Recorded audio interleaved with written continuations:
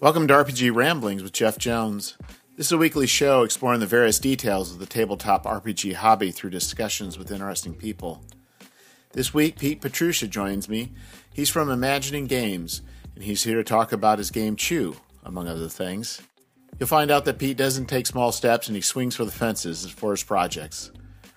I do have a Patreon, and for the price of $1 a month, you will not only support me, but you get outtakes from various shows. Grab your badge and your gun because, sisters and brothers, it is time to get rambling. Hello, Pete. Hi, how's it going? It is going good. So we met at GameholeCon in 2021. So, Yeah. So I signed up for this game called Chew. It was on a Saturday night.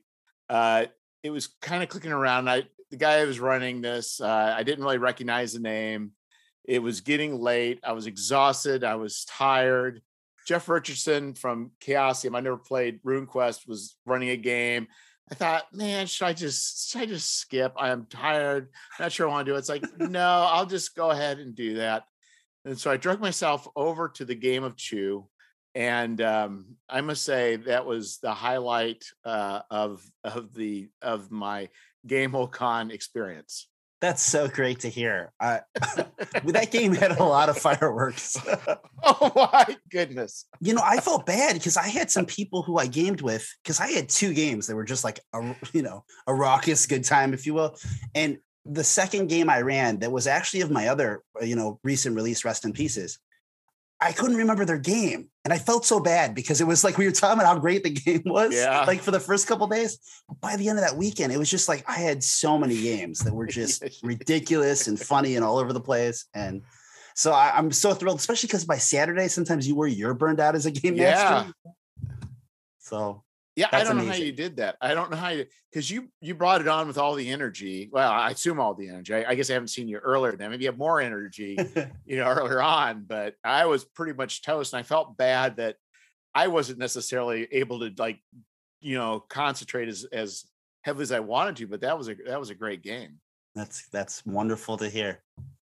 I've been really lucky. It's funny because as a person, you publish games, and I've worked with a lot of game designers. So when you're hanging out with other people, you talk about stuff like the grind of, running games.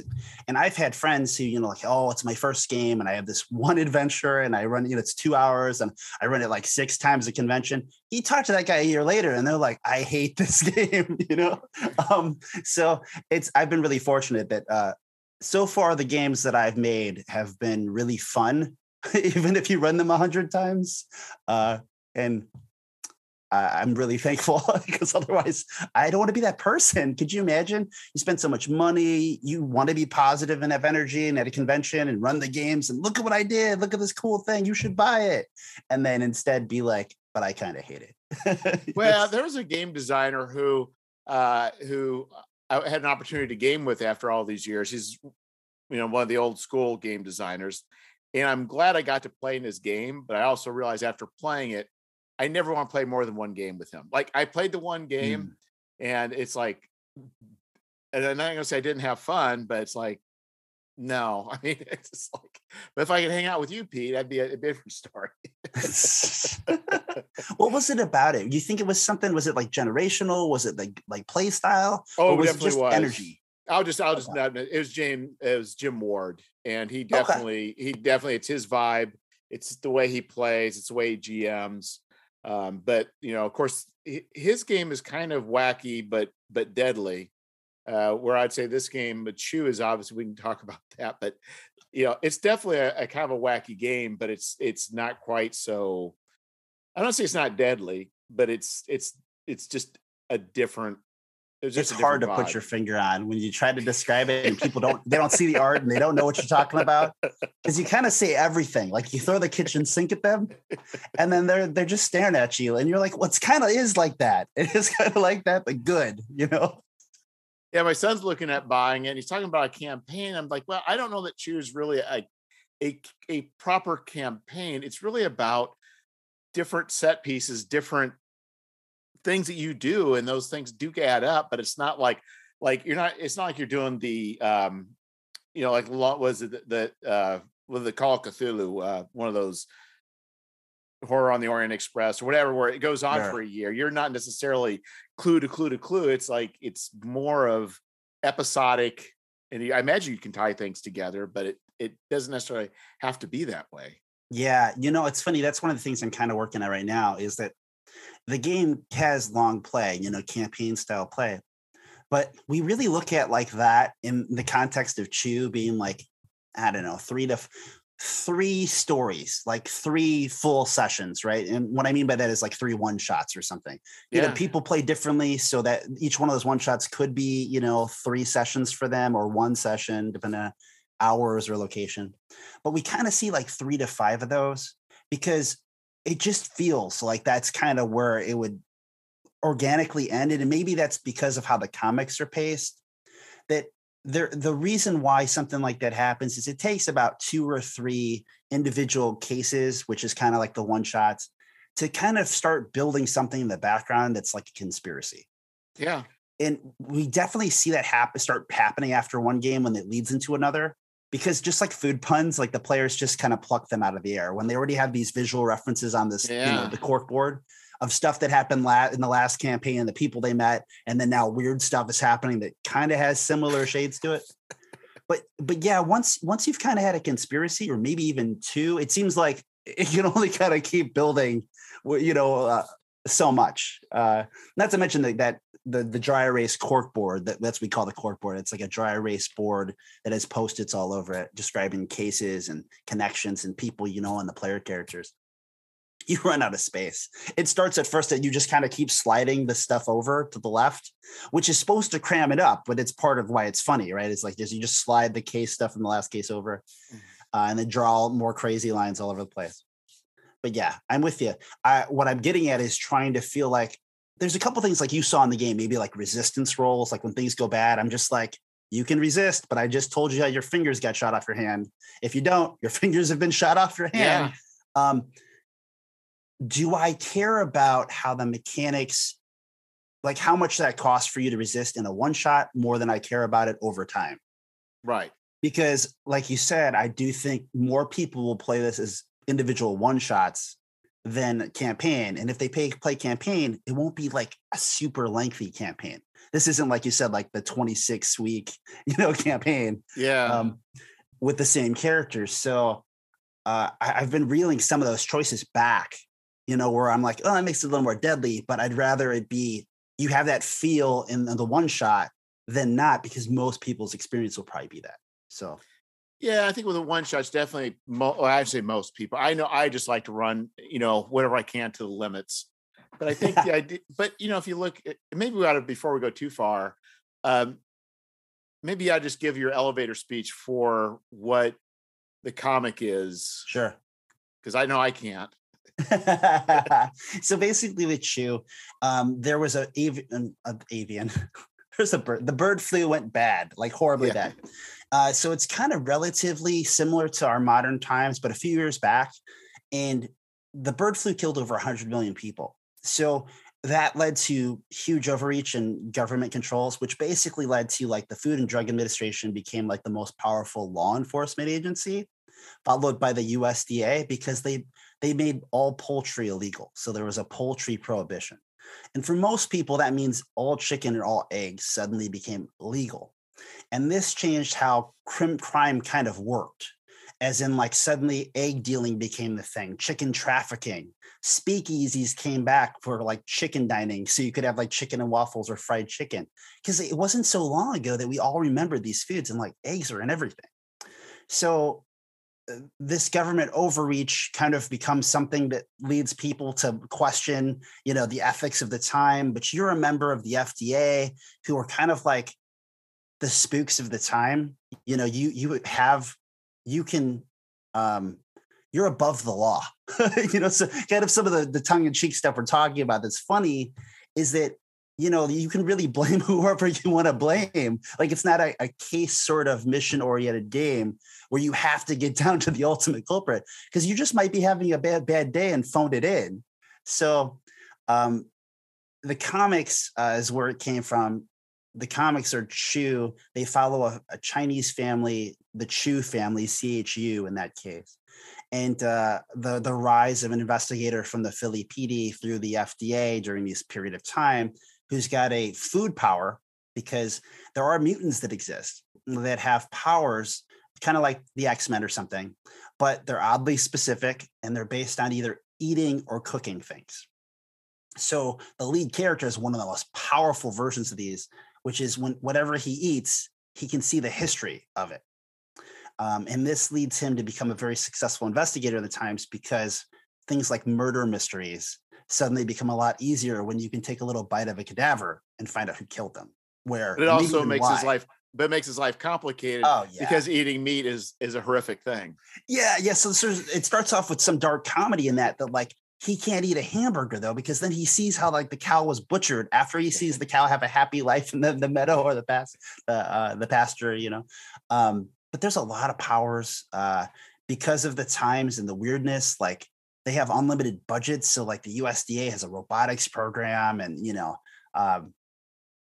But there's so much humor that comes out of something that seems so dark and tense, because like it's really funny when you can, like, your power is you can make mashed potato drones. You know, like I carry a little tub of mashed potatoes and I take that ice cream scooper, and when I throw them in the ground, they transform into little drones, and I tell them what to do. You know, it's a weird, you have weird powers and you have these abilities, and the times and the people and the things you're facing are all strange.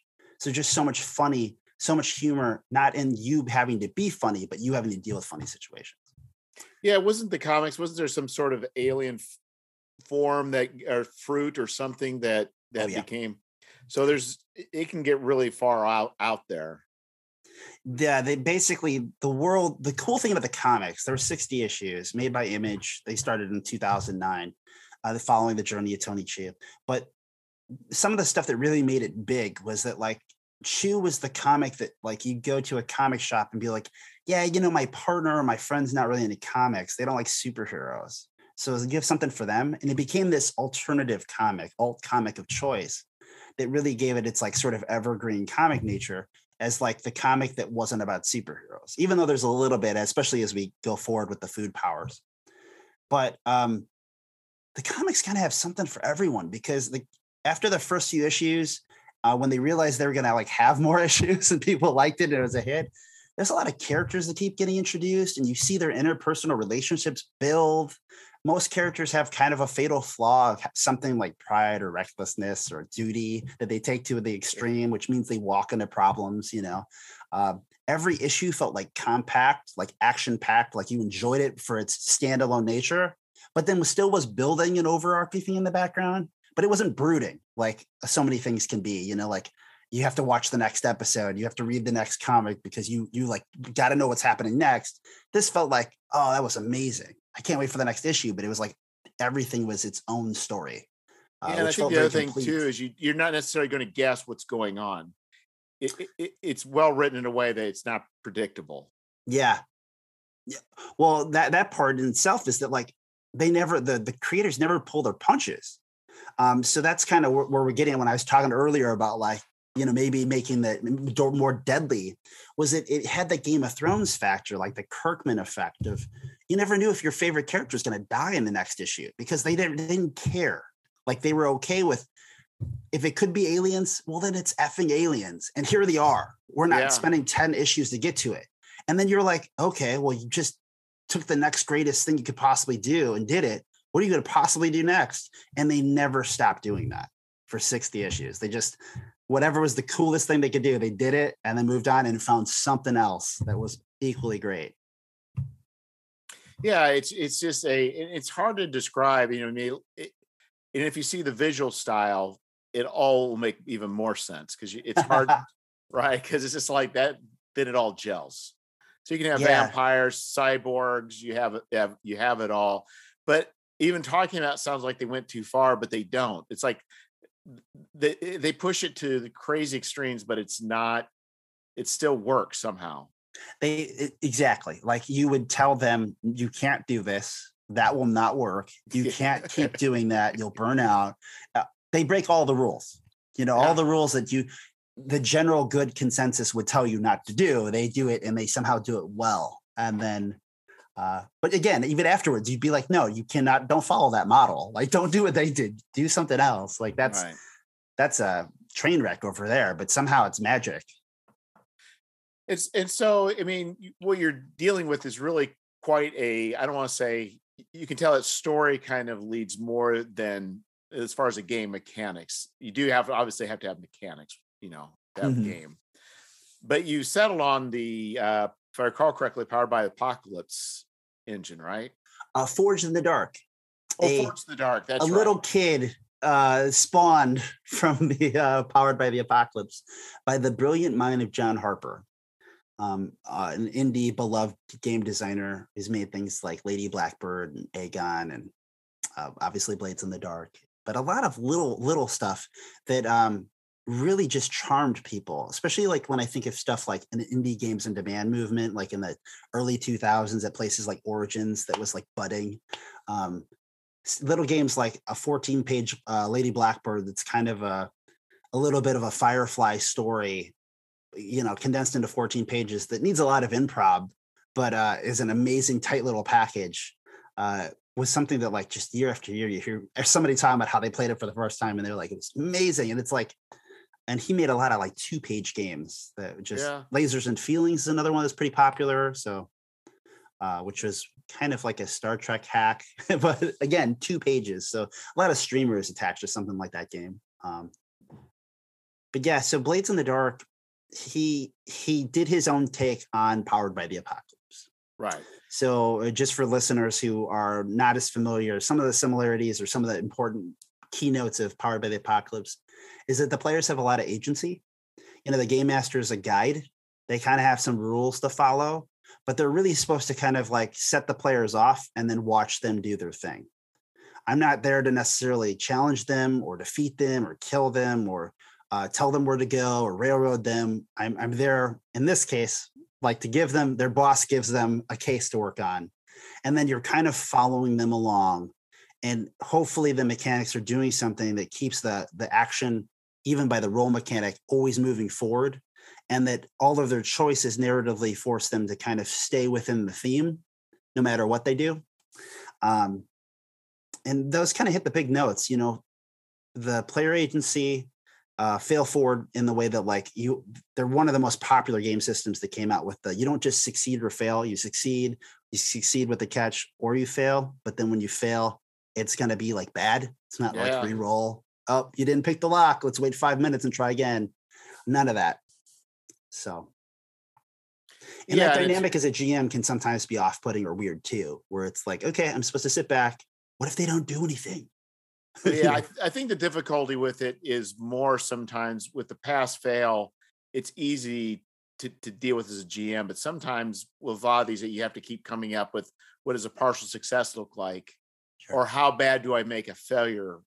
Like going back to like Dungeon World with the with the moves, like how when you can do any kind of move on a failure, how hard of a move do you do? That can get kind of hard over time. But I think it seemed like that was less of that with at least when I was dealing with Blades in the Dark. It's interesting because it's funny when you say that. I can see Blades like Forged in the Dark having a similar issue. Yeah. It's different, but it's still similar. It still carries some of the problem because like you said, we're one of the problems that you don't see in Forged in the Dark. Powered by the Apocalypse generally has you roll 2d6, and if it's 10 or above, it's a total success.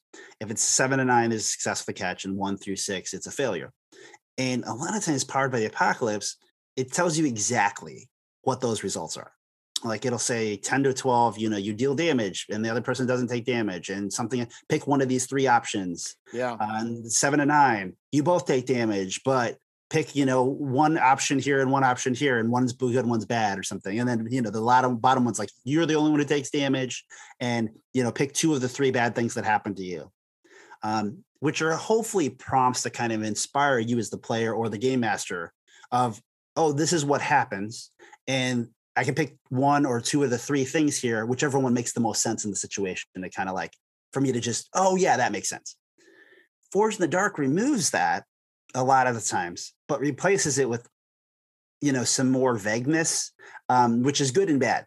Like we don't have such a strict, like guide where it's like, okay, when you roll and you succeed with the catch, we know there will be complications. And then over on the side here is like, here's a list of like, okay, well, these are 3 types of complications. And then each of them has, 5 options that could be. And it's kind of like game master, you master this. And when these things happen, you kind of pick and choose what you're going to pepper on the character as complications. Right. So there's a good and a bad of both, because one is like, okay, the game master has to be really familiar. They can't just look at the book and be like, well, this is exactly what you do. But we're not stuck by the strict guidelines if this is exactly what happens, because sometimes Powered by the Apocalypse falters on one of its best qualities, is it's very stringent. Here are the 13 actions you can do in this game. If you do anything else, we will interpret them as one of these 13 actions, which is really jarring for new game masters, because they're like, I don't know which one it is. And for players, because they're like, they kind of need the game master to have enough mastery that they can say, I'm gonna attack the guy. And then the GM goes, oh, I see. That's assault and battery. And then go ahead and roll. Okay, we're gonna look at the chart on assault and battery, Right. Where the other has a lot more, apply as necessary. But do I give them trouble? Do I raise the danger clock? Do I give them a condition? Maybe I should give them 2. Maybe I should give them 1 condition and raise the danger clock. Yeah, but I kind of want to give them a narrative consequence of, this thing, they trip and hurt their toe, which has none of those other things. Right. So, every game's got the good and the bad, right? Like that's makes them uniquely fit for somebody. So. Yeah. And I think also, having a genre kind of mapped out also probably helps aid in that. Chew is definitely its own thing. And I think if a person reads the comics, it's like I played Leverage, the RPG, but I had not seen the show. Sure. And so when I think a lot of us were playing it, but not having seen the show, the system wasn't really working the way we were trying to make it work. Oh, as interesting. Players. Yeah. And so, it's less about finding the clues, but it's actually more about, pinning it on somebody. It's not, you know what I mean? But we were treating it as an investigative game where Leverage isn't about that. So I think the same thing with Chew. It's like, if you read the comics, you understand the vibe. If you look at the artwork, you kind of get the vibe. But I could see where if everybody's on board, this probably makes it much easier to have those rulings and understanding, and everybody's on board. But if you just go in not understanding what it's about, you can be in for a shock. Yeah. What's interesting for us is, one, you saw the character sheets. So we have these glorious character sheets, which have art on them that when you say glorious, they are glorious. They are probably, I looked at this and I was like, I cannot believe how much energy and time to make such a perfect character sheet. Like, it is the most beautiful character sheet I've ever seen. Federico Sanz, everyone, maker of Nibiru, and gosh, it's gonna kill me right now.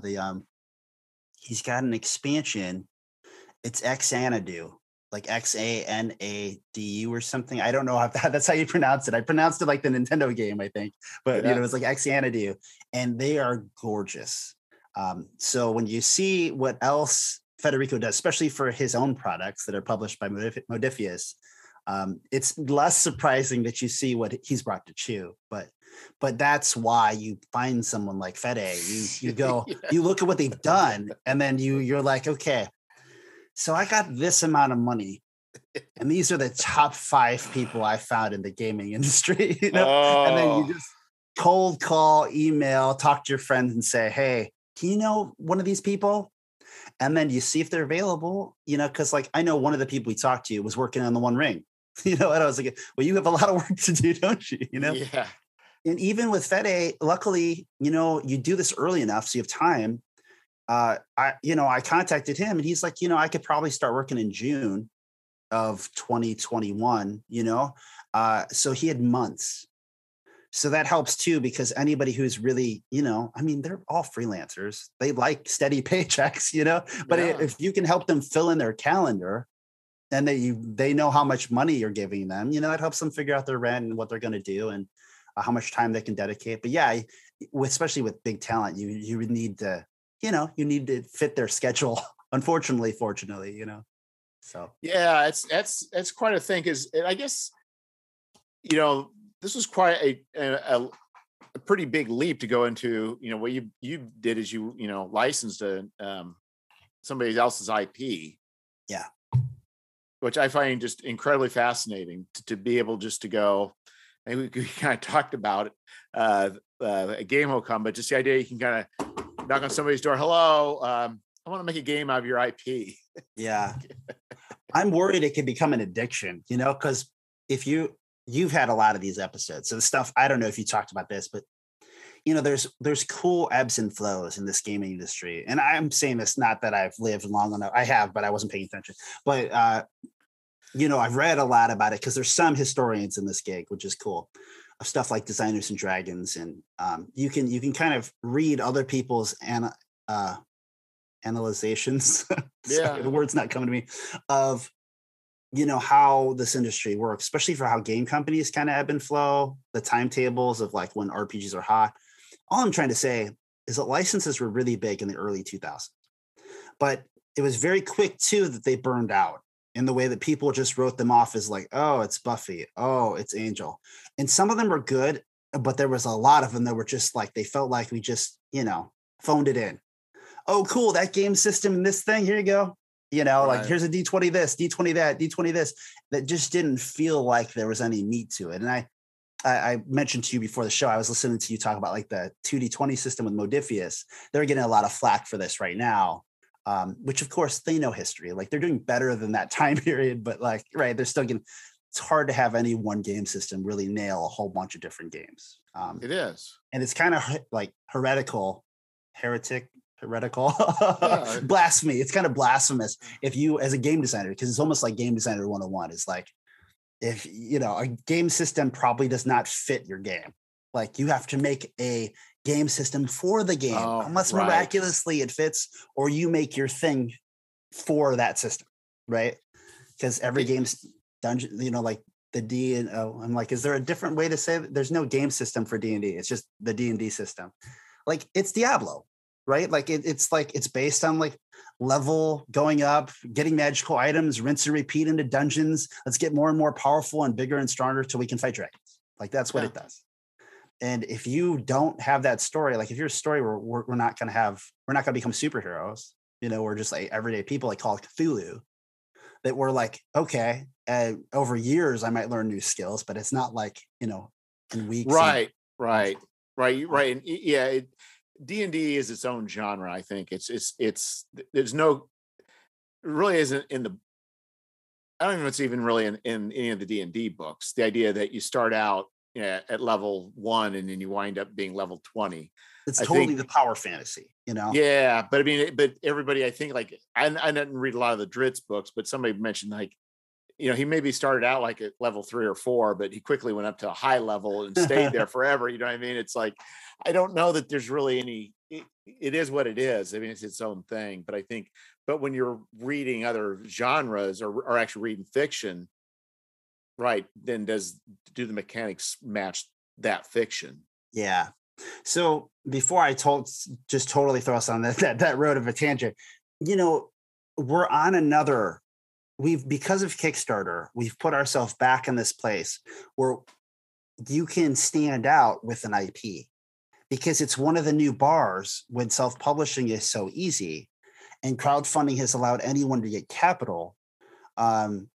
And unfortunately, things are popularity contests. So if you can, if you're the most popular game designer in your area, most followers, you can fund your stuff. There's a sea of stuff out there. And even for some of us who've been making these for a while, if you aren't, a big brand like Monty Cook, like if you're a little brand, thankfully you started, a little before everyone else, because now it's even harder to be just somebody who pops on the scene because there's so many designers, so many games. But that's where we're at. It's just people who are like, okay, well, it's an IP grab. And we're seeing Free League, for example. Like Free League is probably our current leader, right, of the IP grab, that and Modiphius. But I don't know when it'll burn out. but we're just at this Kickstarter period again, where we're all setting up shop in the same area. So how do you stand out, especially when there's certain times, certain months that we all want to, go out and make our money? You're trying to find how many audiences you can bring to the table. Just like the number of podcasts or interviews you do, it's like, what communities will come with me when I launch? And an IP as a community, a game system as a community, podcasts are community, your local area is a community. If you're a part of a group like the Indie Game Developer Network or something, that's a community. But yeah, it's kind of a game of like running for office, like who comes to the table with me, which groups are with me, Yeah, it's also interesting kind of tying. I should have done some more reading on this before I bring this up, but I think there's local like people freaking out because Doctor Who's going to use the D&D 5th edition rules. Yeah, I just saw that. I saw that and I was very interested myself because, I don't ever really read into these things too much, as in like, I got an email notification that there was some stuff on Twitter and one of them caught my eye and it was about something about that. And so I actually opened it and looked at it and I saw someone else apologize of good note, because he said, I kind of bandwagoned them too. And I'm a notable designer and I shouldn't do that. And they're right. So, I mean, like Hellboy, I was doing research for Chew and Hellboy last summer launched 5e, Manus Studios or something out of the UK. Huge, like $300,000 Kickstarter or something. 5e has been the largest growing, biggest booming, solid, bang for your buck system du jour on Kickstarter for the last few years. There was a very strong period for Powered by the Apocalypse beforehand, but then, if you look, I don't have the data in front of me, but clearly it's like who is making the most money on the regular in the Kickstarter area of tabletop role-playing games, and you would clearly see it's the 5e, right? Like the world's greatest role-playing game system, the 5e OGL stuff. So it gets a lot of hate in the industry and from the game design community because we're resentful, we're jealous, we're annoyed. I personally, like, it's a weird thing to spend so much time every day thinking and working and building a business on role-playing games and not be in the 5e space or the Pathfinder or maybe the DCC space, which are big, but not anywhere near as big as, the big dog. And know that at any time, if somebody came to me and was like, hey, Pete, I want to make something for role-playing games, like, and they had some fantasy anything, I'm going to tell them and be like, you should really do something 5e adjacent with this, even if it's just to get started. It's like that thing, like something like your parents tell you growing up, or, someone mentoring you will always tell you the best thing you should do, but it may not be the thing you want to do or the thing that's for you. Right, exactly. And we're all struggling to make, to find our audience, to make it to the next level, to sell more product, to get the better talent. It doesn't matter who you are. It just seems like, because it's just a niche industry, right? So we're all just fighting tooth and nail, but people like, I'm not crossing that line. And unfortunately, that's kind of what it is. There's a lot of people feeling like it's like crossing the line. Now, Cubicle 7 is a big company with a lot of licenses, a lot of great products, a lot of great games, quality stuff, been at conventions for years. I think they're a UK-based company. I could be wrong. No, I believe they are. Yeah. That's even harder to bridge the gap because, when you go to conventions and stuff, how do you get your shit there? Like anything over the waters. Even now, could you imagine now with the supply chain stuff? I mean, it's just all a joke. Or you have double. You have stuff stored here and stuff stored there, but then where do you put it? Because then you still got to have somebody to take it from there. It's a nightmare. So they have a lot of hurdles that they're dealing with to be as viable as they have been. So anyway, yep, they've had I think the guy said he's got like a 10-year run with Doctor Who. Like they have a lot of product line and products and like a long-standing good game people are happy with. And they're like, you know what? His justification was like, we did this with the One Ring too, but nobody cared as much then, right, as they do now. Right? Like why? Yeah, exactly. I'd be shocked too. It's like all of a sudden he said there's hate, but it wasn't like as publicized as it is now. Well, but I think, yeah, it may, and I don't understand why people would be so angry over that. But it's there's more adjacency selling out with D&D. People hate selling out. Yeah. That's all it is. It's 100% all it is. And unfortunately, it's who decides if you sold out.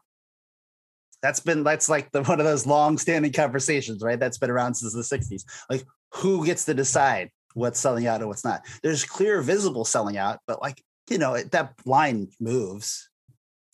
But to and me, right now, if you go 5e, when you don't do that, you sell out. Well, to me, the problem is, for me, would be like, I can't imagine how you would make a Doctor Who using the 5e. I mean, to me, the gymnastics of coming up with a game system that works for that style of game, to me, is I can't even, I don't know how they would handle it. Well, and what you're saying here is the truth is that it doesn't, right? Like, I wanted to say flat out it doesn't, but just like when I was young, we played everything in D&D, right? Like, or because Shadowrun was one of my early game systems, we played other games that were not really Shadowrun, but they were like something like it. It was a homebrew thing that was basically using the rule system. You can make it work. It doesn't sing. It's not good at it, but most people don't care. There's a reason why 60% or more of the industry still plays D&D. They don't care that much about the mechanics. And the current movement of since Critical Role, the boom we've been experiencing is like don't let them get in the way. Like, the rules aren't that important. It's the story. But all this is more like D&D is not that good. It's okay. Just deal with it. That's what we're hearing. Well, but I think in general, I think it's, I actually need to talk to people who've actually played the Doctor Who role-playing game. But okay, in general, I mean, to me, those shows are very difficult. To me, those would be very difficult to encapsulate mechanics. Right. I mean, well, like we said earlier, cool. Now the Doctor has levels. How about that? It's just funny to think about. You're like, okay. Suddenly his abilities are like spells or like use per day abilities, I mean, like, it's going to be weird for people who have played the other one. But what they would say to you is, this isn't for you. This is for the people who will never leave D&D, who will play this because they're like, oh, I like Doctor Who and I like D&D. It's not for anybody else. I just wonder hopefully those people will buy this and then buy the other one. Oh, I'm sure it would be, but I just wonder, but if it's bad, if the mechanics are bad and people don't like it, I mean, legitimately just say, you know what, this isn't Doctor Who. That's a danger too. But I think you're right. I mean, if you could tie anything to something that's already, because people, there's two groups of people. I think with gaming, there's people who enjoy running different game systems every, a few times a year. And there's other people, it's like, no, we are sticking with, this. I wish I knew what the number was, but I was told or read something that seemed to be the common thought for a while. But I just don't know how dated it is. But they were saying that it was like for a long period of time that people only would ever play in their life 3 games. And that suddenly it was like, we've had since like the 90s, in the 80s. I mean, it really just keeps going back. There's been a lot of games, but for a long period of time, people only still on average played like 3 games in their life. Yeah. So there's a long-standing history that like we've lived, like those last 30, 40 years or whatever. It's like an explosion with the internet and games and all kinds of video games and, phone games and now role-playing, it's just all there. But we're fighting like human psychology of things like, my grandparents would tell you that like games are for kids, and there's just a long-standing history still. My mom was that way. That maybe you still embedded in psychology. You still play those games? Like, yeah. Yeah. I mean, my mom doesn't understand. Like, my dad was asking me the other day. He's like, "Oh, you have a new game?" It's just like, yeah, this is the big one that we talked about. It's not what they care about, so it is what it is. No, it's hard to comprehend. It's like my son playing Roadblocks. I watch it and I just don't get it. Yeah. Well, and I think I heard you talk in a different episode about, it's like actual plays for us. And for a lot of people, there's some kind of like generational age gap for most. Now there's quite a few people, of their like 35 plus that it's nostalgic because they haven't had a gaming group. So there is a large amount of people out there who would say, it's not always age. So for some of us, it's just like, I missed having a table of people to geek out over something with. So they're just enjoying the camaraderie as much as they Yeah. are the actual thing. But for most of us, I didn't know there was a World of Darkness documentary. Have you seen that? No. There's a World of Darkness documentary on Amazon Prime. Are you serious? And it came out like a couple years ago. It's over an hour long. I haven't finished it yet, but I've been watching it. It's what's funny about documentaries is they make everything sound awesome. Like if you have a documentary about anything, yeah, suddenly that thing is the most interesting thing in the world. And I think part of it is because they can like sensationalize things that you don't remember that well. So they just talked about how like it came out of the 80s and like how like the changing of the 80s to the 90s and like the music shifting and like the generational of like the Republicans in control and the wall coming down, all this stuff.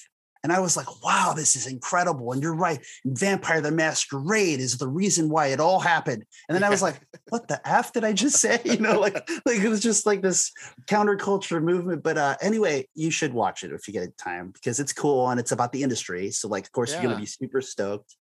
And it talks about like how it came about and like what it meant and like what it really built and how it changed role-playing games and all the stuff that came out, influenced by it, the years after. But I wish I remembered why that was important. I totally forgot why that was important. Yeah, I don't know. I can't rewind that far. We were talking about Doctor Who and selling out. And like you said, it just, it'll be a 5e version with levels and some kind of magic. And we know that like what this game system's good for is fighting monsters, gaining levels, and, but like Chew would not be good for Dungeons and Dragons. No. Like the characters, while they evolve and get better at what they do over time, over 60 issues of years of comic books, it's still nowhere near like going from like 1st to 5th level. Like that's just the thing is most games that doesn't matter. The key though, I think, isn't the experience. The key for that, as far as experience points, the key to Chew and playing Chew is the experience of playing in that world. Yeah. That's the reward. Yeah. And, like most games of a similar feel, part of the audience for Chew is that like you get to be above the law. You get to be a person along the spectrum of any which way. Like you can be a mooch or, a bag, or you could be smart. You could be, smart to the point where you're condescending. But, it's a game where you don't have any problems being bad or taking anything to the extremes, whether good or bad in that comic sense, right? Like they should be flawed characters. And there's a freedom in that. And it's often a freedom not seen in something like investigative games where, often it's very like to the point and analytical and be safe and be reserved. In this game, it's literally like, no, seriously, if you want to blame, the airport attendant that screwed up your flight in the very first moment of the game, you can keep building a case and just blame them for what happened. And at least get away with it for the one shot. Eventually someone's going to be like, did they do it? Did they really? Especially if there's like murders related, like there's going to keep being murders, but you'll be gone. Yeah. And I think there's a certain amount of, and there's games, you don't want the wheels coming off, but this is one where there is no problem with wheels coming. I mean, it's actually, I don't want to say it's encouraged. There's still limits, but in general, it is a game of just outlandishness. One of the things I try to say, and for those that have seen Tropic Thunder, the movie, and love, know the beloved scene of like, I got your TiVo, and like the guy's movie agent from years ago that somehow over the course of the movie is worried that he's losing his old star that no longer matters because he's more successful now, but he still feels tied to that person. Like that person was the reason he got big in the first place and has a successful, like movie agent career, that he's going to go to where they're filming in like Myanmar and make sure that he gets his TiVo, like the star that he is, that he should have suitable conditions. And like he arrives to throw that in the way of a helicopter that is shooting a rocket launcher at like the StarCast. And the TiVo explodes gloriously. And somehow, of course, the TiVo blows up and they're okay, like from a rocket, in the sky. But the point is, out of the blue, you should have saw it coming. At the end, there's the "I got your TiVo" out of nowhere, and it flies away and explodes in the sky. And the people are on the ground are like, "What the hell just happened?" And if that doesn't happen every game of Chew in some way, it kind of failed. Like it should have something probably out of the character's own history, like some person or thing in their troubled past, because they each have a trouble on their sheet of something that's a personal problem that's plaguing them. If that doesn't explode in their face and threaten to take the A plot over, it's probably it's probably failed in some way.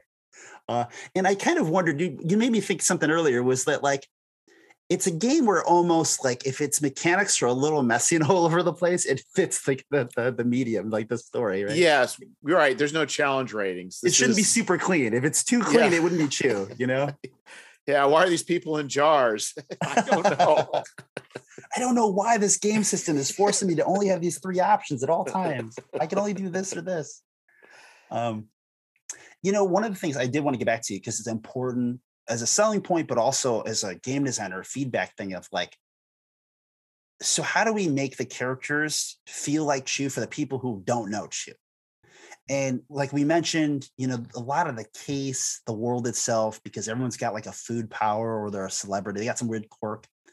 But they also each have 3 approaches, which are just like characteristics, like personality traits that describe the characters and everything they do. And it helps a lot of people figure out who their character is from the moment they have a character sheet in front of them.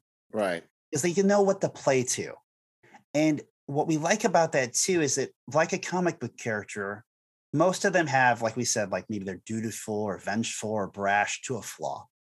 So by having things like that, not only are we helping you figure out that this is a person that you're playing a character, but also making sure that it stays a little bit tropey in the way that like one of these will kind of be a little bit of your doom. Like, you know, are you brooding? Are you kind of a hornball? You know, there's something here that's also a little bit risque for you. But yeah, having those quirks, like if you can cook really fast, oh boy, what does that do? But if you tie that in with being able to have mashed potato drones or making tortillas into like tortilla ninja stars, suddenly it's like I can whip up tortillas as fast as you can start throwing them as ninja stars. And we have a cool combination of powers. But when you start throwing ninja stars made out of tortillas against like a gang of people with machine guns, you know, like it changes the tone and the mood of what's going on. Right. And how you feel as a player approaching it, you know? So characters have playbooks are kind of like our classes, which is common with Powered by the Apocalypse and Forge in the Dark. And they give you a list of perks, which are kind of like special abilities unique to your, you know, class or playbook in this case. And those also add to it. For those that don't know Forge in the Dark, one of the notable differences of that from Powered by the Apocalypse is that, for better or worse, which may be a good discussion point, is it's got this thing called position and effect. So every time you go to do anything, the player tells the game master what I'm going to use to make my roll. And the game master tells them, okay, I think if you did that in this situation, it would have this level of risk and this possible level of reward. And then they can revise or roll. So the point of that is the game master never tells you what to roll. You might walk up to some person and clearly you're going to have a conversation with them. And like most games, you're like, oh, that's a charm roll. No, that player is going to tell me why it's gutsy if they want to. And they're going to describe how it fits better for guts. And then I'm going to say, based on kind of how I buy it, right, that I think they're either in control of the situation, it's risky, or it's desperate. And that's going to change the tone of whatever the role is on like how many consequences there are, to what level. Could this potentially crit fail kind of thing? And also it might change how I judge. Will it have a limited effect, a standard effect, or a great effect, kind of like a crit success if they succeed? And it's a game, because of all that player agency it wants the players to have, it wants the players to be able to kind of choose how they want to play the game. And for the judge, again, to kind of guide their choices, make sure they kind of know what's going on. So the perks of a character sheet, like the different playbooks, also play in things like that, because choose a game where we said above the law, some people are, you know, running into their problems. It's a new way to kind of also mechanize mechanics. Unlike we can base mechanics also on are you in a desperate situation? How often are you putting your player character in a desperate situation? Because as the hotshot playbook, we want you to be desperate more often because you're reckless or brash.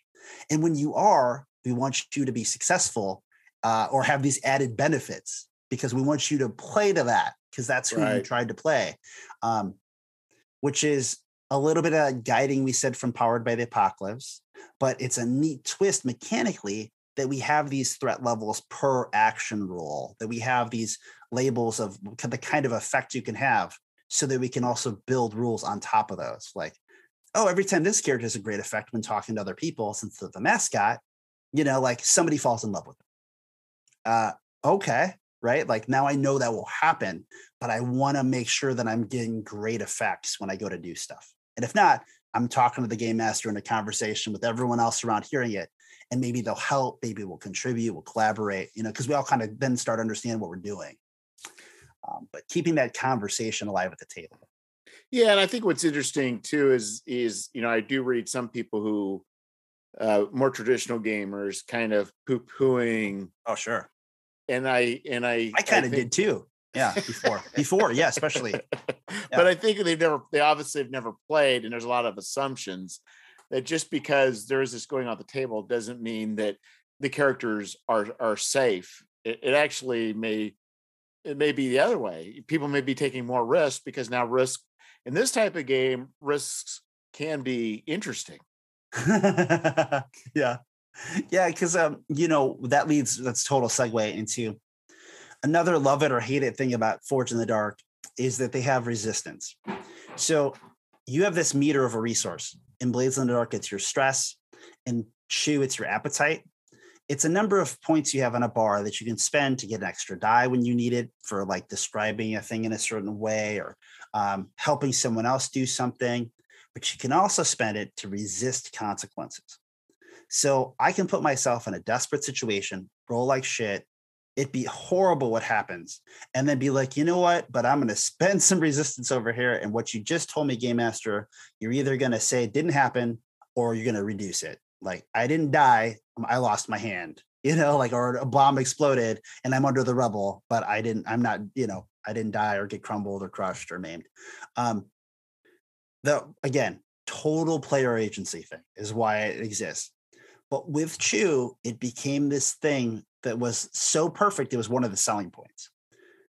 I now, as a game master, no longer ever have to worry about trying to kill your character. I don't care if it's 5 minutes in. I don't care if it's an hour in. I don't care if it's back-to-back rolls. I can, whenever I want, have a sniper shoot you because it makes sense in the narrative, have a person walk in and just shoot the first person that's there. You catch a gun in your hand and it blow the digits off your fingertips off.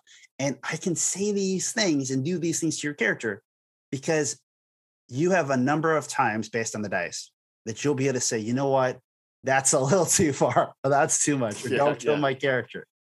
But when it runs out, you can't stop it anymore. So you also know the first time you're like, oh, well, that's great. Oh, God. Oh, I can do this more than one time, I guess. But then the second time, or maybe the third time, you realize pretty quickly that, oh, he will never hold his punches back.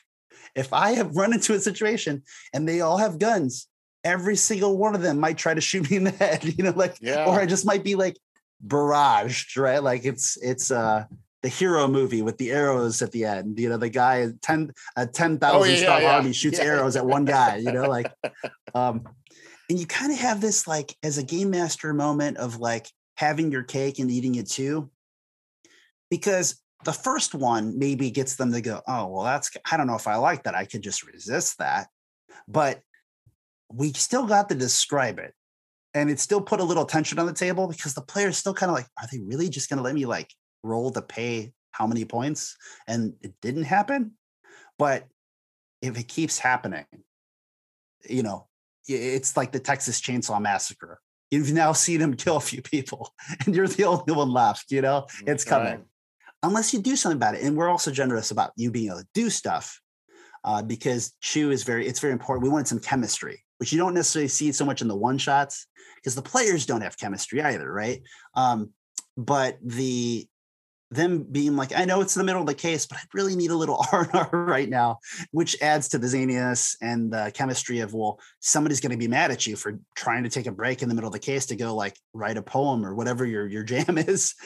But, you're losing some of your drive, or you're getting really beat up with conditions. And these things require sometimes conversations with other players to kind of boost you back up, or to lash out at somebody, or to tell someone a lie so that you can cover things up. You have all these cool, interesting effects, whether it's to heal your character fast or to remove these conditions that are building, which is again kind of like healing your character, but more efficiently, or trying to regain some of that appetite so you could resist stuff again, but at the cost of time or the case getting worse, because you're kind of blowing things off a little bit, which is important because people do that in real life too. And we want that element. Like I said from the get-go, there's got to be moments where the player's like, just fuck this case today, man. Like, can't we just, tomorrow we'll wake up and we'll do our job. But tonight, you know what? I'm just, screw this. Like, this is just too much. I'm having a shit day. So we like that those choices exist. And I think the thing too, it's like, right. I don't know if it's always the case, but like the whoever the manager was for our characters. I mean, she was in a position of being an antagonist. I mean, there's a number of characters and situations that are in there that you can play off all those, I'm angry or I'm whatever. I can't remember all those different conditions are, but and also with your character, a number of hooks for them to interact in ways that you can ham it up. I mean, it's really to me a game about hamming things up. This is not a game about being conservative. This is drive it like you stole it. This is that type of game. That's the best fit for how, like we said, the action-packed nature of every episode or every comic issue in 20 some pages being like, wow, that was great. But they had a thing, they did it, they saw it to completion, but there's still something going on. But there was no building. It was like, wow, they went there already. I thought that was gonna be like 3 issues in, or as comics do, a lot of times they do like 5-issue arcs because that's why they wrap a trade paperback these days. Yeah, because like industries are changing. We like to binge watch TV, right? That's happened in the last 10, 15 years, is like the Netflix effect. So it's killing the comic industry right now, because the comic industry they need you to buy the comics, but you wait till there's 5 or 6 of them. And then months after that for when they release it in the collection. And that's how you're eating them up these days. But that's not how their industry works. So, they're having like 6, especially if they're like, Image Comics or, groups that are more independent, IDW and stuff, like the creators, if they're creator owned, like they're just putting out shit it's kind of like a Kickstarter, right? But instead of not being front loaded, it's back loaded. Like they're just like, I'm going to put out a bunch of shit and a bunch of shit and a bunch of shit, months of 80-hour weeks. And then I'm just in the red. And then here's the trade paperback. Oh, thank God, or I'm done. I'm out of business, there are a lot of industries that have just been thrown for a loop, whether it's the last 20 years or the last 2 with COVID, I don't know how that gets fixed either. I mean, unless they all go to Kickstarter. Maybe that's what it is. You go to Kickstarter, you get that preloaded money for 3 issues, you crowdfund it or something. That's got to be like, I don't, at least, I mean, that's how it works in my industry. So I guess that's why I see it that way. But yeah, I don't know. I mean, I'm not, as into comics like I was, but things don't go back. Yeah. No, they don't. And whatever this is now, it won't stay this way forever. That'll be something different. Yeah. I mean, I was doing Mike Broder's show. He does, he's a host on Fear the Boot, which is like the longest running RPG podcast. They're like, I used to listen to it for a long time. Yeah. And Broder started as kind of like their retail liaison, because he was a part of the Fantasy Shop, which is a really successful chain of stores in St. Louis. But he's got his own thing at goinfo.org, like the influence organization. He's doing like Why We Game with news and stuff. And he has really been working an angle that he thinks, RPGs are going digital. And by that, he means that D&D and Wizard of the Coast is going digital, and it's coming. And, again, we don't know. That's all he said, she said right now. But, D&D Beyond has been killing it, and people love it. And it's really been setting the stage, honestly, for that. And they have corporate masters over there at Hasbro. And, we're about at the next anniversary for D&D, which would, probably link up with the next edition. But 5e is really popular right now, so it's probably like a 5.5 thing, which may be a great time to go digital. Because they can't do the missteps of 4e. Yeah, that's why you got to do 5.5. You can't go 6 because it's too scary. I mean, as far as I think they tried to create a system, I've never played 4e. This is just me from what I've heard, is that it was almost impossible to make a character. But if you subscribe to these online tools, yeah, it was very easy. Yeah. And that they really are trying to force people into digital subscriptions. I almost bought Lancer the other day, like kind of the hottest, most recent mech game. Yeah. And I saw a review on it and they were like, yeah, the character sheets are shit. The character creation it's just too much analysis paralysis, but they have the best character creation app ever. And you will never make a character without it. And I was just like, okay, it wasn't the app. It was you just told me plenty of the reasons why I really don't need it in my life. Like, I love the art and I like the idea and the concept, but I did see enough tactical in it and that it also kind of made me want to steer clear, volume of pages and enough heft that I'm like, I don't expect my players to learn, that I'm going to have to teach them. That's hard. Right. And then the app, I was like, no. I've had a friend who's playing Lancer online and he loves it. But I don't know how most of the people that I run games for, they do not want to do much investing of time into anything. They just want to like Chew, that's what's perfect. Like Chew, it's just come and play. My oldest daughter was talking about, some friends were playing Vampire. I said, well, it's not going to be the game for you because it's more about the lore than it is the mechanics. And if you don't understand all these clans and their relationships and, that's really where the juice is for that game. It's not really in the games. Not saying the game system's bad, but, it's not like playing, like a Powered by the Apocalypse Monster of the Week, where I'm a vampire. Okay. It is kind of hard. I know for years there, because I saw a lot of games in the convention environment, and I was selling Urban Shadows with, for Magpie, because they were a network at the time. And, Urban Shadows just, to me, clearly just seemed like your alternative. It's like, hey, this is the 1, 2 to 300 6x9 book that you'll ever need. Yeah. Good. Here's the couple things that'll hold you back. Like, it kind of leans towards having one of each faction. Yeah. Like, it doesn't really want you to all be vampires, which you can. It just doesn't really want you to, because it's a little bit more about the city and the politics between the different factions. But I mean, World of Darkness, like, you want to get interested now, it's like Warhammer, there isn't a core book that tells you the whole game anymore, because you need more than one book for the lore, let alone, like the system and how to play it and other things. So if you're getting in, I guess, I always look at it as a game master though, right? I look at it like I have to read every bit of it. As a player, it's different. If you're like, hey, will you run this game for me? Cool. I'll buy the core book and, read 10 pages, like the 10 pages that are important to me. And when I want a game I want to play or run is RuneQuest, but I also realize it's a lot of reading on my part to at least, because that's a very cultural heavy game as well. And that can be great, but like you said, it sounds like you have the same thing I do. Like, and I mostly look at like Legend of the Five Rings experience and Shadowrun experience of like, great lore, interesting dynamics, politics, history, interesting thing, like especially Shadowrun, like just bending how we look at society, activities that happen every 5 to 10 years. And like, here's the 20-page crash course of all the crazy ass shit you couldn't imagine that happened, or something like our world. And you can't get anybody to read any of it.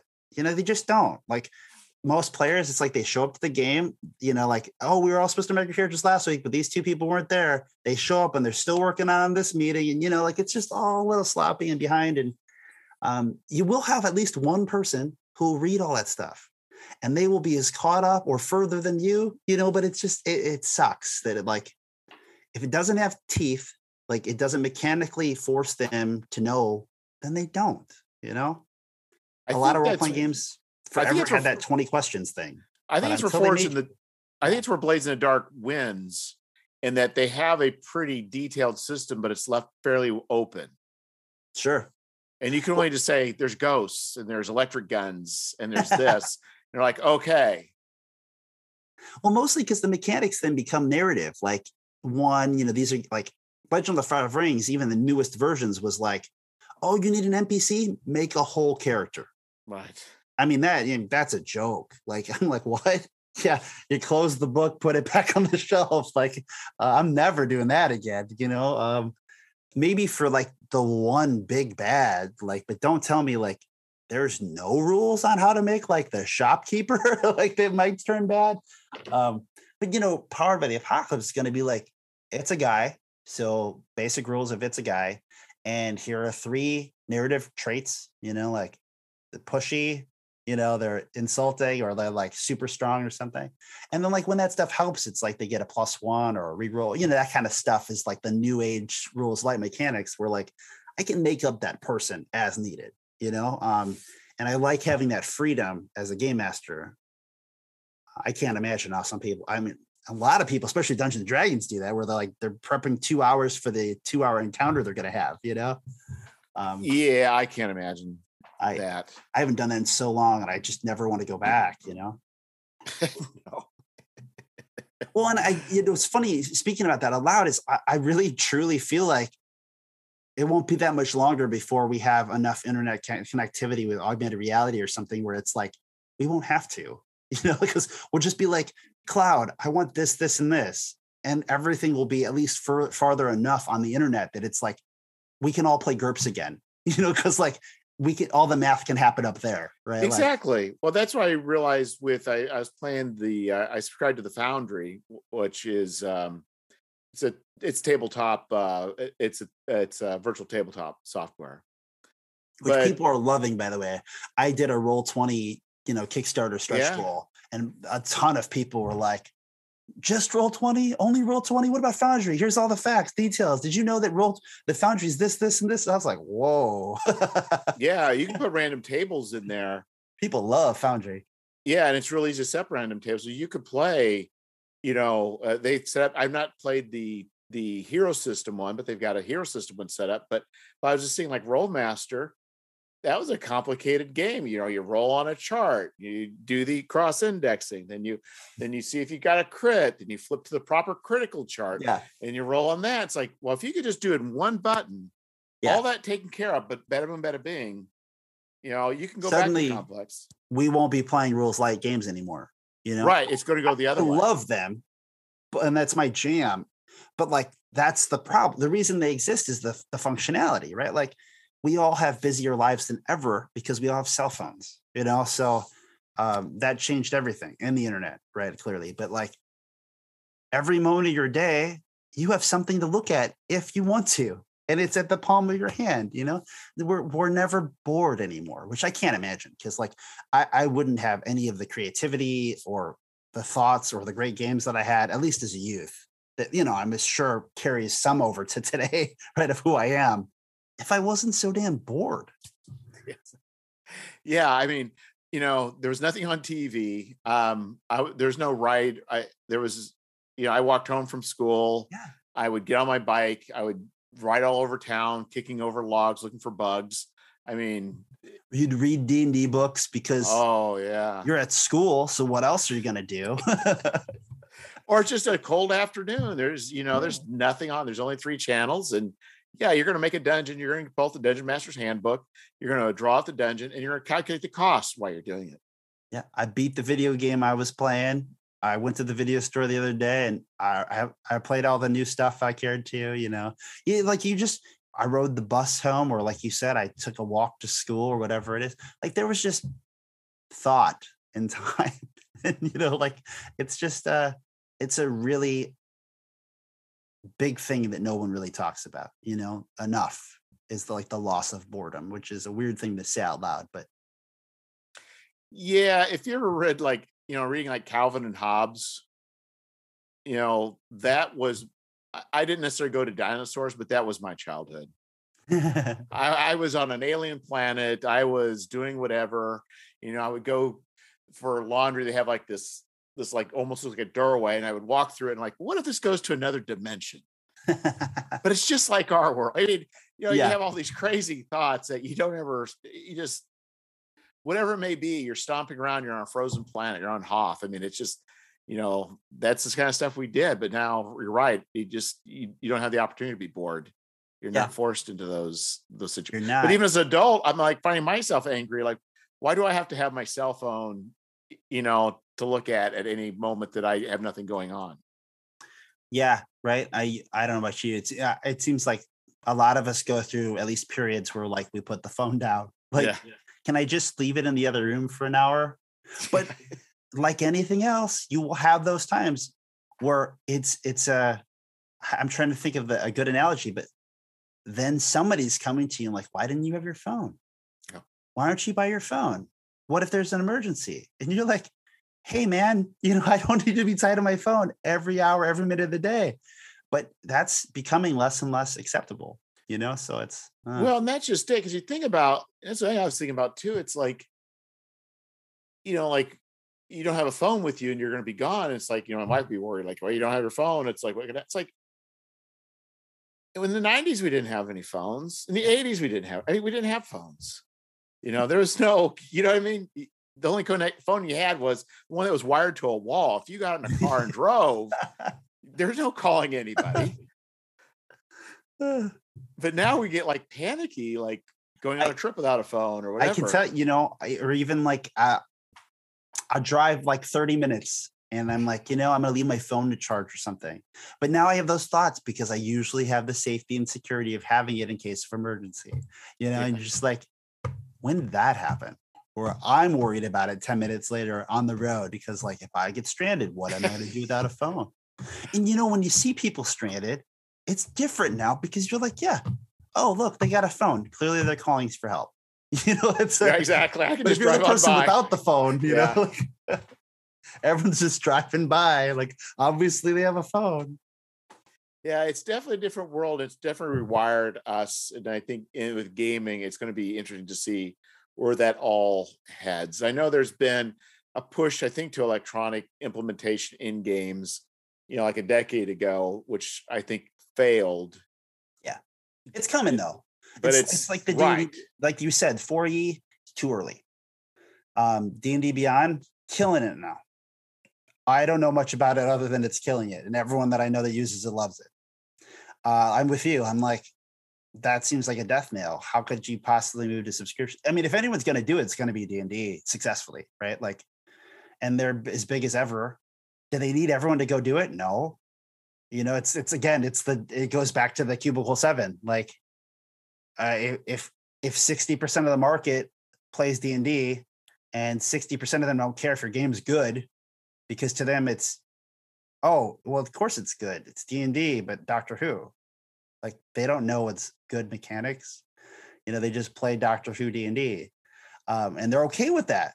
But then us snobby people, connoisseurs, right, the enthusiasts, the niche, the industry right over here in the bubble are like, the 20% on the side are like, what are those idiots doing? Like, we're the overlords. Like, yes, they don't even know, they're just sheep and they're playing the D&D Doctor Who. Yeah, it's interesting. I think the thing is, obviously, we can see the economically speaking, I mean, that fixes all your supply chain issues. Yeah, and Cubicle 7's you're just trying to keep it going, right? And then like, hey, we did 10 years of good Doctor Who. So what if we're gonna do 3 years of bad Doctor Who? It's gonna sell. We're gonna then we get more money to make some more good, whatever the next thing you like is. I did used to joke about, it's probably a bad analogy, but I would say stuff like, where's the Legend of Zelda video game? Like, I'm sorry, video game. Where's the Legend of Zelda, like, role-playing game? And some people are like, oh, it's D&D. There's a lot of things that are like, could be D&D, but they're not. Like, what I mean is there are cash cows and they exist and they're right in front of you. I thought Kids on Bikes was kind of a cash grab, like, because it was like, oh, Stranger Things season 2, let's take Savage Worlds, call it, Kids on Bikes. And, and then picking on them, but like, like a brotherly picking because they're cool people, like Lewandowski and, Gilmore is like the hottest, what's the, God, I can't think of the name, but he made that board game that was like it's kind of like the Walking Dead board game. I can't think of what it's called. Like damn it. But yeah, Dead of Winter. Yes. Yeah. And like, hottest board game designer at the time, or, one of them. And then like Lewandowski is like pretty renowned and done a lot of stuff. Let's take Stranger Things right on season 2's opening and like $100,000 Kickstarter. And then you get it and it's like 60 pages, like 40 really of content and 60 more of like adventures that are stretch goals they put in there. You're like, what? There's like nothing to this. It's like, it's a zine. Yes. With like 6 more adventure zines put on top of it that are like, right. But I do joke because they credited my first game Dream Chaser, so I have no hard feelings. but I mean, it's okay. Like businesses do cash grabs. Like it's not called a cash grab, but it's a business. Like that's what they're supposed to survive. Like they're supposed to make money. Yeah, I just thought it's not a big cash grab, but I just saw something. It's like, there's this company that's an OSR company where they have an SRD. But they don't really have any write-ups for the creatures. Yeah. It's like, well, I could just do a book and just do a write-up. So it's a separate bestiary. Yeah. It's like it'd do something different with it, but it's like, okay, I could probably just crank this out over time, just write a little bit each day. And then at the end of a year, maybe do a book and actually make some money without really having to. And then and since we're dealing with just standard D&D style monsters, I could go to stock art at $2 a piece, get some really good stock art. And if I'm doing 130 creatures, sure. Like, okay, I could systematically do this. Maybe it won't be quite the Kids on Bikes, but it's like, but you're right, there are opportunities out there if you want to look for those. With you saying that, just in the conversation here, like I don't hear anybody crying foul for like the Morkborg things that are happening, like people making Morkborg additional stuff, or in particular Mothership stuff. Like, oh yeah, these are other like cash grabs, if you will. But I mean, like, I'm not going to pick on the guy in particular, but like I was looking at a Kickstarter that I was kind of interested. It was about fishing, and I just backed it, and then a couple of years ago, and I was like, okay, this is kind of interesting. I don't know anything about like fishing role playing games, so I just picked it up, like PDF only or something. And then I was looking through it the other day because I was just interested in it, and the layout is like horrendous. Like it's just horrible in the way that like the table of contents somehow stretch out for like 23 pages. And it's not because there's that many. It's because like he does like, single column, like, double spaced the whole table of contents over like the first 20 pages. Like it's just horribly amateur, right? Like, and you see it's like the designer's the same person who did the layout, it's clearly like the first thing. And then I just checked and, I went to Kickstarter and was like, I wonder if this guy ever did anything else. I don't know why. I just did, right? Because I research stuff all the time. And I was kind of curious and I wanted to read the thing. And I was like, I wonder if he got better, like, I wonder where this went. And I see something else like a year later, because that was like 2019. It wasn't that long ago. And I see there's 3 Kickstarters. And then like the second one, he did like 4,000 or something. The first one did like 1,000 or something. This one, right? Like the thing it was. And, I'm like, okay, so people came back, like he's building his audience. And then the third one, like 16,000. And I was like, wow. And then I look at the cover. And it's this amazing cover because it's like, fishing in Morkborg. So it's just like, wow. So that really made me think about it. So when you said this, I was like, oh yeah, but I mean, stuff like that. Like you can take Morkborg's art. I mean, he still had a different art, but like the thematic style, the theme and the words and say like of Morkborg or of Mothership. And those people are making a lot of money right now too. Like they're not making, I mean, some of them are making 100,000, but there are other things like, if Cubicle 7 doesn't want to sell it that far. Yeah, like they're like, you're right. Sorry, we're gonna change Doctor Who from 5E to Mothership, and then suddenly nobody cares. Yes. Well, I didn't I forget the guy's name who did Urban Shadows. Mark, yeah, like, or Brendan Conway. I think Margaret like they did the Avatar. Yeah, and people like I guess like were like incredibly angry. And you're like, this guy's like, they're really angry. Hispanic? That's funny. These guys just like, well, I think the indie people were like, like a sellout kind of thing. But it's like, you have because he's Hispanic, isn't he? He is, yeah. So you get somebody that is a independent game designer from a minority community who's actually you couldn't find a more passionate advocate for whether it's minorities, people of color, underprivileged, marginalized community. Yeah. Like he's the reason why the Indie Game Developer Network exists. He's a huge proponent of like the games on demand movement. Like kind of like one of the four. I mean, he probably wouldn't like to be called one of the forefathers because he's like 40 something, but like of like the modern indie game movement. I mean, he's been in the trenches for a long time, really stand up for doing big things and calling people out on their shit. He's the business manager for 7th Sea when that was 1.6 million and was like the biggest thing ever in RPGs. He was the second in command of that ship that was like, we only did stretch goals to 30,000 because there was no way in hell would ever do that. Like over the whole month. Right. And it was done in an hour. It's like, I don't know what we do now, but I'm with you. Like, it's just sad that, like you said, that yeah, we should also be celebrating. You know what I mean? All of the talk, right? Like there couldn't have been the other person this could be, I'm not saying that Mark's the end all be all, right? There's still obviously. Well, but here's what to me makes me think highly of him, because I backed Urban Shadows 2. I don't have Urban Shadows 1, right? Because I think the art I wasn't that impressed and whatever. But did Urban Shadows 2, and I kickstarted it. And solid step forward, like you said, a ton more. Like if you look at the old book, like there's not a lot of art in it, right? So what I've realized is it's still not done. So he just did a humongous Kickstarter, which he could just say, you know what, I really don't care about Urban Shadows. You know what I mean? Like, I really just do not care. I don't even care. Well, this is done. I don't care about anything. I'm going to go to Hawaii and live for the rest of my life. But he's not doing, he's like, Urban Shadows, we are still working on it. We're still doing editing. We're doing play tests. We see this isn't working. Like, he is as passionate, after, to me, I'd be like, I couldn't concentrate. I'd just be looking at Avatar, you know what I mean? But he's like, no, this Urban Shadows is going to be the best thing. He can make it. And it's like, well, that's a lot of integrity. Yeah. No, the great team, great folks, like they have a co-op model, which is like, I say that is because like, I don't know many co-op models, especially now that are as successful.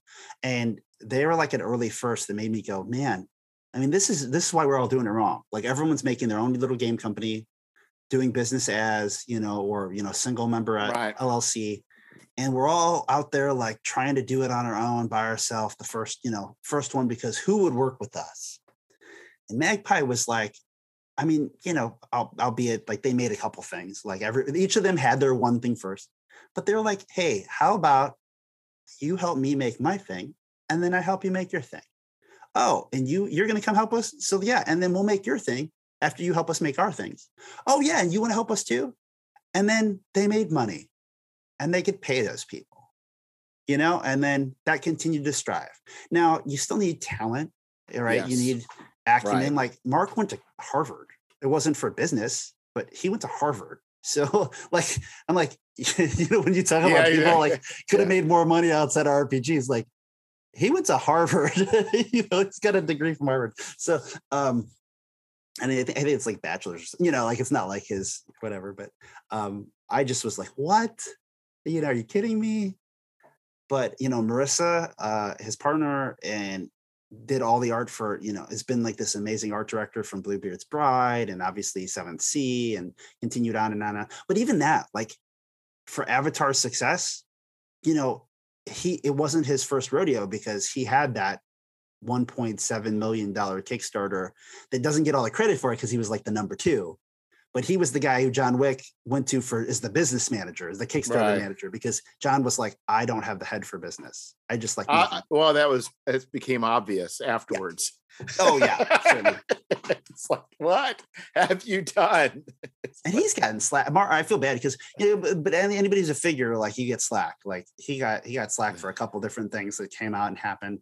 Like they gave him a really hard time, or I'm sorry, they gave Magpie and John Wick a hard time when they made like the Asian Islands expansion for 7th Sea. That was a bit of an ordeal because they're like, where are the Asian people working on this? And I'm like, do you know who these people are? Like, they're like, believe me, if there is an issue there, they're really worried about it. Like, they're not sleeping at night because they're like, we need more Asian people working on this, Right. But I guess, I don't know. Sometimes you dig your own holes, right? Like, if you're a role model for something, you get more scrutiny. And it's weird. The thing is internet anger. And when I say internet, I mean like, sure. Like what do people pick to be angry about? And then everybody flocks to that thing to be angry. You know what I mean? It's like bandwagoning is real. Yeah. Because I remember somebody was writing up. This is a minor case, but somebody was writing about, some people are claiming that Tolkien's rolling his grave over, this new Lord of the Rings adaptation. He goes, but basically he's been rolling over in his grave since like 19.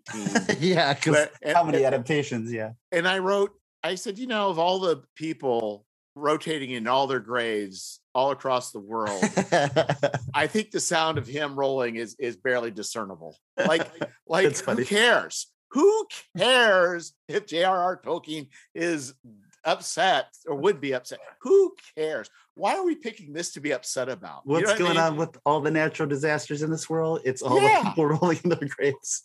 Changing climate. Yeah.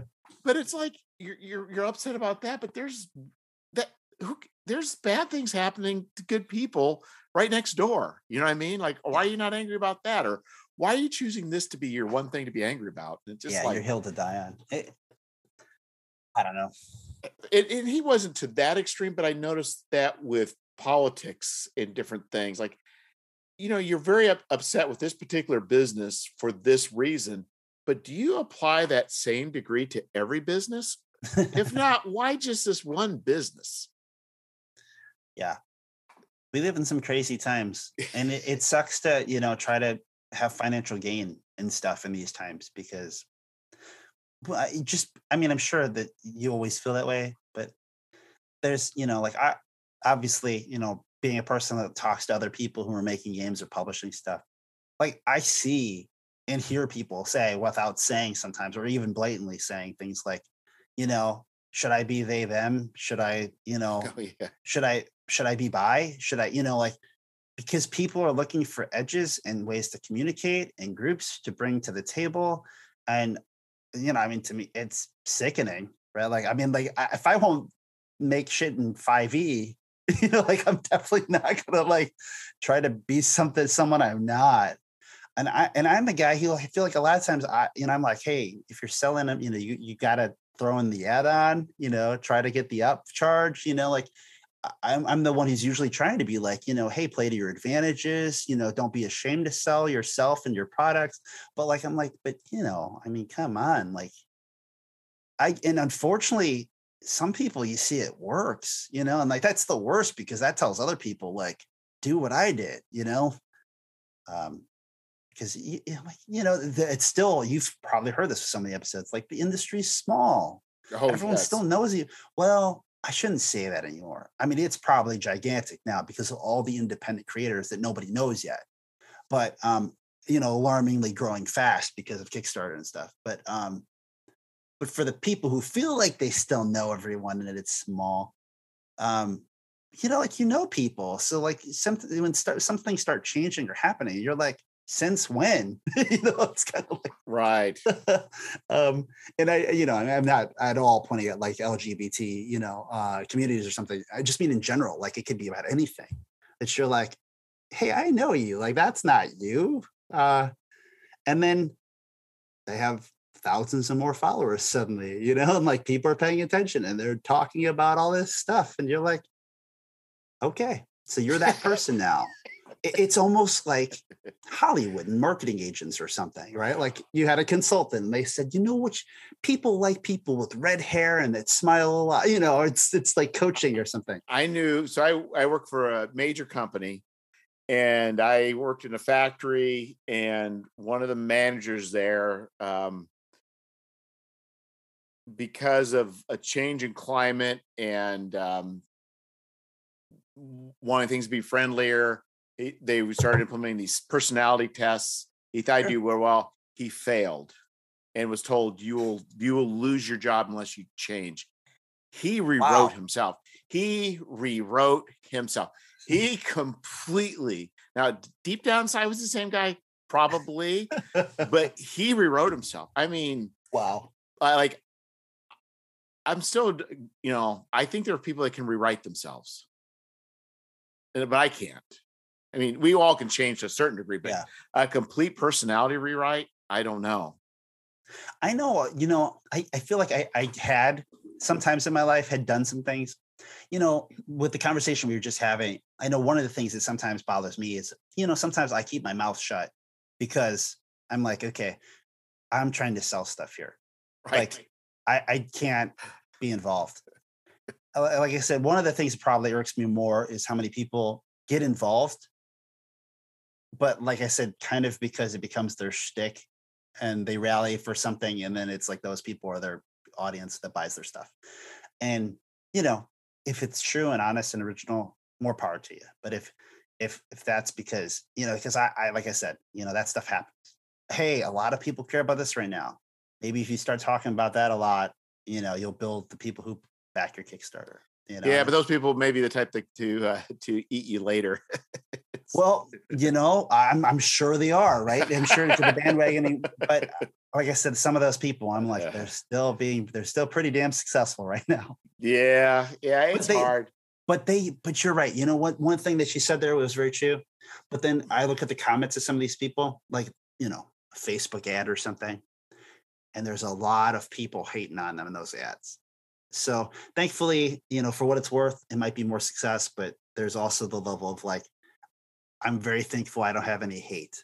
I really don't want that coming at me from this part of my life that I enjoy, my creative outlet, my hopefully giving something back to the RPG community that gave me so much, like these games, what they can do for people, the friendships they can make, the feelings of accomplishment, the life skills you can get that make you feel confident in your own life and other aspects outside of gaming that you got from here. Like one of the things that brought me back is remembering as more of an adult, I was really good at running games. Like at 15 and 16, I was a good game master. And now I did plenty of shit wrong. I made all kinds of mistakes. I did things that, would like, make me now be like, oh, I don't want to watch, like I would just be ashamed. Right. But there's growing pains. But when I look back and I go, some of the stuff that we did with my friends and, the games we had and the stories we made, I look back and I go, like, I contributed, I helped make that. And that was a thing later in life I could confidently look back and I'm like, role playing gave me that opportunity. Playing video games, yeah, maybe it helped me like hand-eye coordination, some story ideas and thoughts. But like stuff that I was able to do with my friends and the experiences we had, and the stuff that I had to create from whole cloth, whether it's improv or creativity or reading, that was stuff to look back and be like, I did that, and I only did that because I learned it from this, and maybe that helped me be a manager, or that helped me be a project manager or a writer, or make choices. Yeah, you're right. I think even running games, I mean, if you think about just the ability to think on your feet and having to do stuff, I know my new boss probably wonders about me, but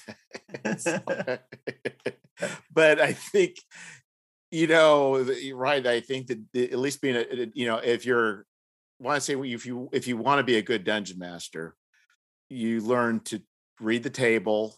Yeah. I mean, as you learn verbals. Yeah. Yeah. And you may not still be the greatest, but a good GM, person wants to be a good GM needs to be, somewhat empathetic. Yeah. And working with people, you're making schedules, you're making, you're people who like you learn how to talk to people, whether you're firing their character or like firing the player or hiring a player, or can you make it on Tuesday? I know you're always late. What's going on with that? You just like you said, I give this person some spotlight here, but then these people are complaining about not getting no spotlight. So how do I judge? I mean, right. Or this person's looking bored. Is he really bored? Maybe I need to, to tailor a little more to them, or afterwards you reanalyze how it went to think how you could do better. It comes to management. I mean, in general, about all things, like how about something you learned early, as game master can teach you how to be I give you all the management skills at least, Well, and I think we've all, I say all, but I think in general, the role-playing games put us into a very social environment. I think because it's very narrow, it's not awkward. Like if I go and sit at a table of people I don't know and just expect to make conversation, I probably will be very, very introverted. You say, you know what? You guys are on a spaceship. You're playing this and this and this. You're on a mission. Go. We'll be clicking within minutes. Right? Yeah. And I think because of that narrowness, you don't have to worry about minutiae. You're all together and you can work together. And I think that's what makes it work so well is it's a defined social interaction between people. And I think the more we do that, I don't think we don't, in general, I don't think in America, we're more isolated. So I think the idea that we do these sorts of things it makes us a better as far as being more in touch with other people. Yeah. Even if it's just a very superficial thing.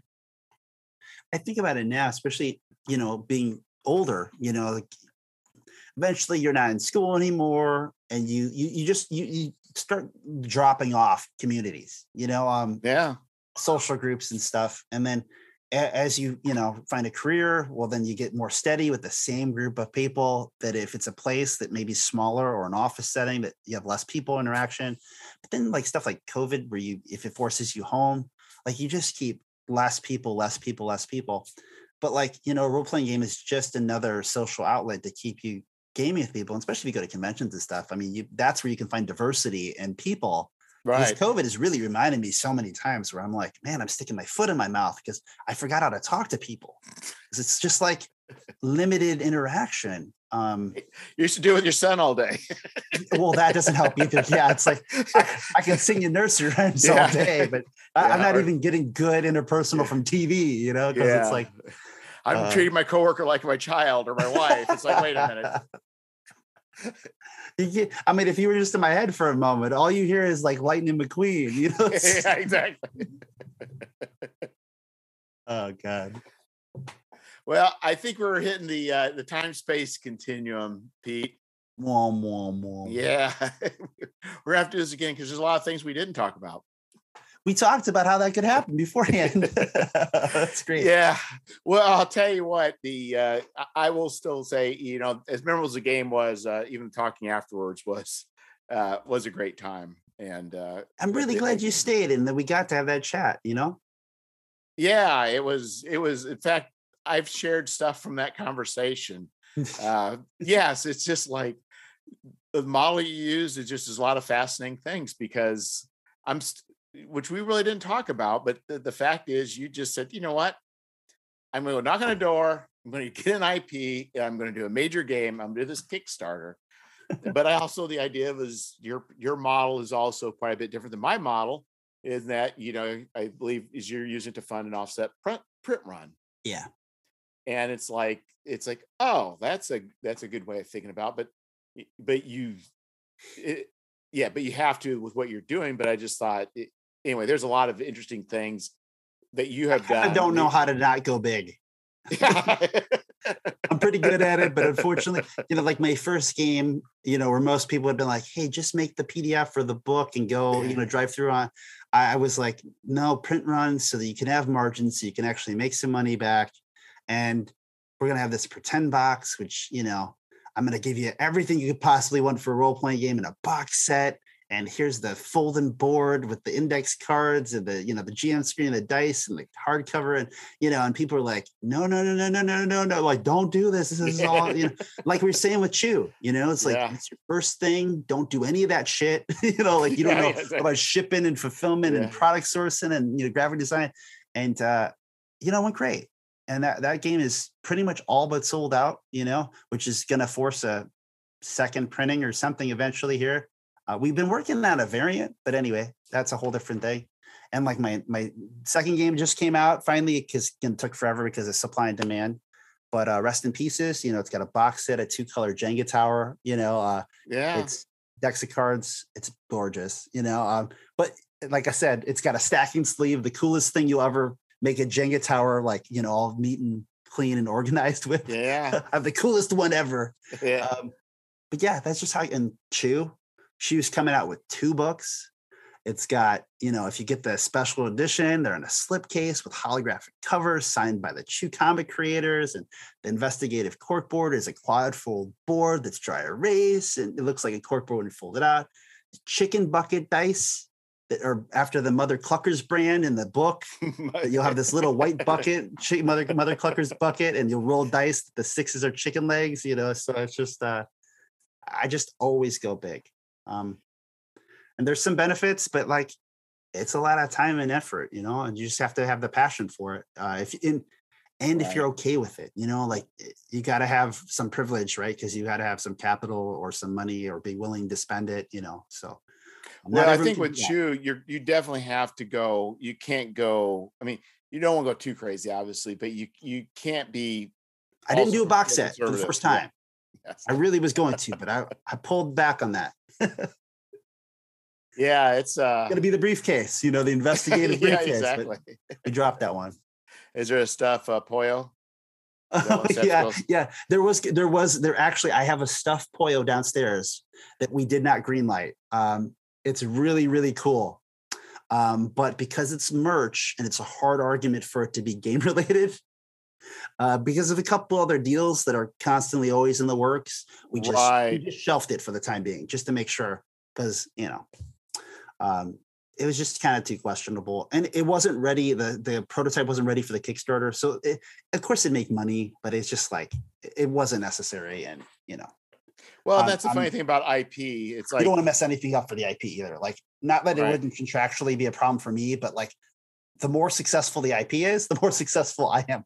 So it's right. But I know sometimes it's gotten kind of weird with like large IPs where somebody has the like electronic gaming, but then is PDF electronic gaming, and it starts becoming things get kind weird, of convoluted. It's like, well, we have the rights to the board game and card games, but how's the RPGs? And that's where a lot of times you'll see certain big IPs be broken up in weird ways.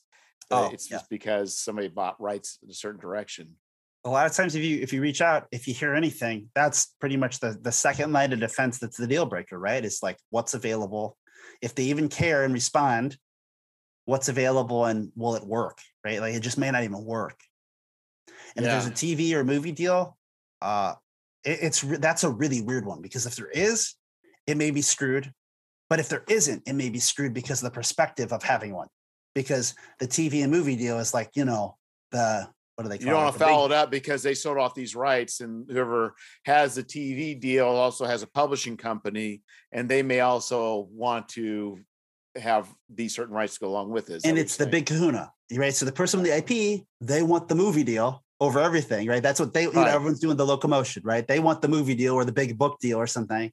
And anything else is like asking up to ask them, but they're like, but maybe, but I got to see if this happens or if this happens, because they might tell me no to you. And if I have you already, then I got to fight for you. And I don't want to fight for you because that's just chump change, but that's exactly. That's the Scrooge McDuck money. So that's the whole game. If you can even get to it, there's a long running history that like Harry Potter, anything Harry Potter is at least 50 grand. So if you can't walk up to them and say, I will give you 50 grand, no matter if it was like a keychain or a postcard or a role-playing game, it's just like, if it doesn't start with $50,000, I don't know if that's a year. It probably is a year, like per year of lease. that like it's it's non-starter. That's just where they start, like no matter what it is. So like that's the reason why there's no role-playing game. Is just because there's a couple board games, you know, like I heard J.K. Rowling has a thing against RPGs. I don't know if that's true or not.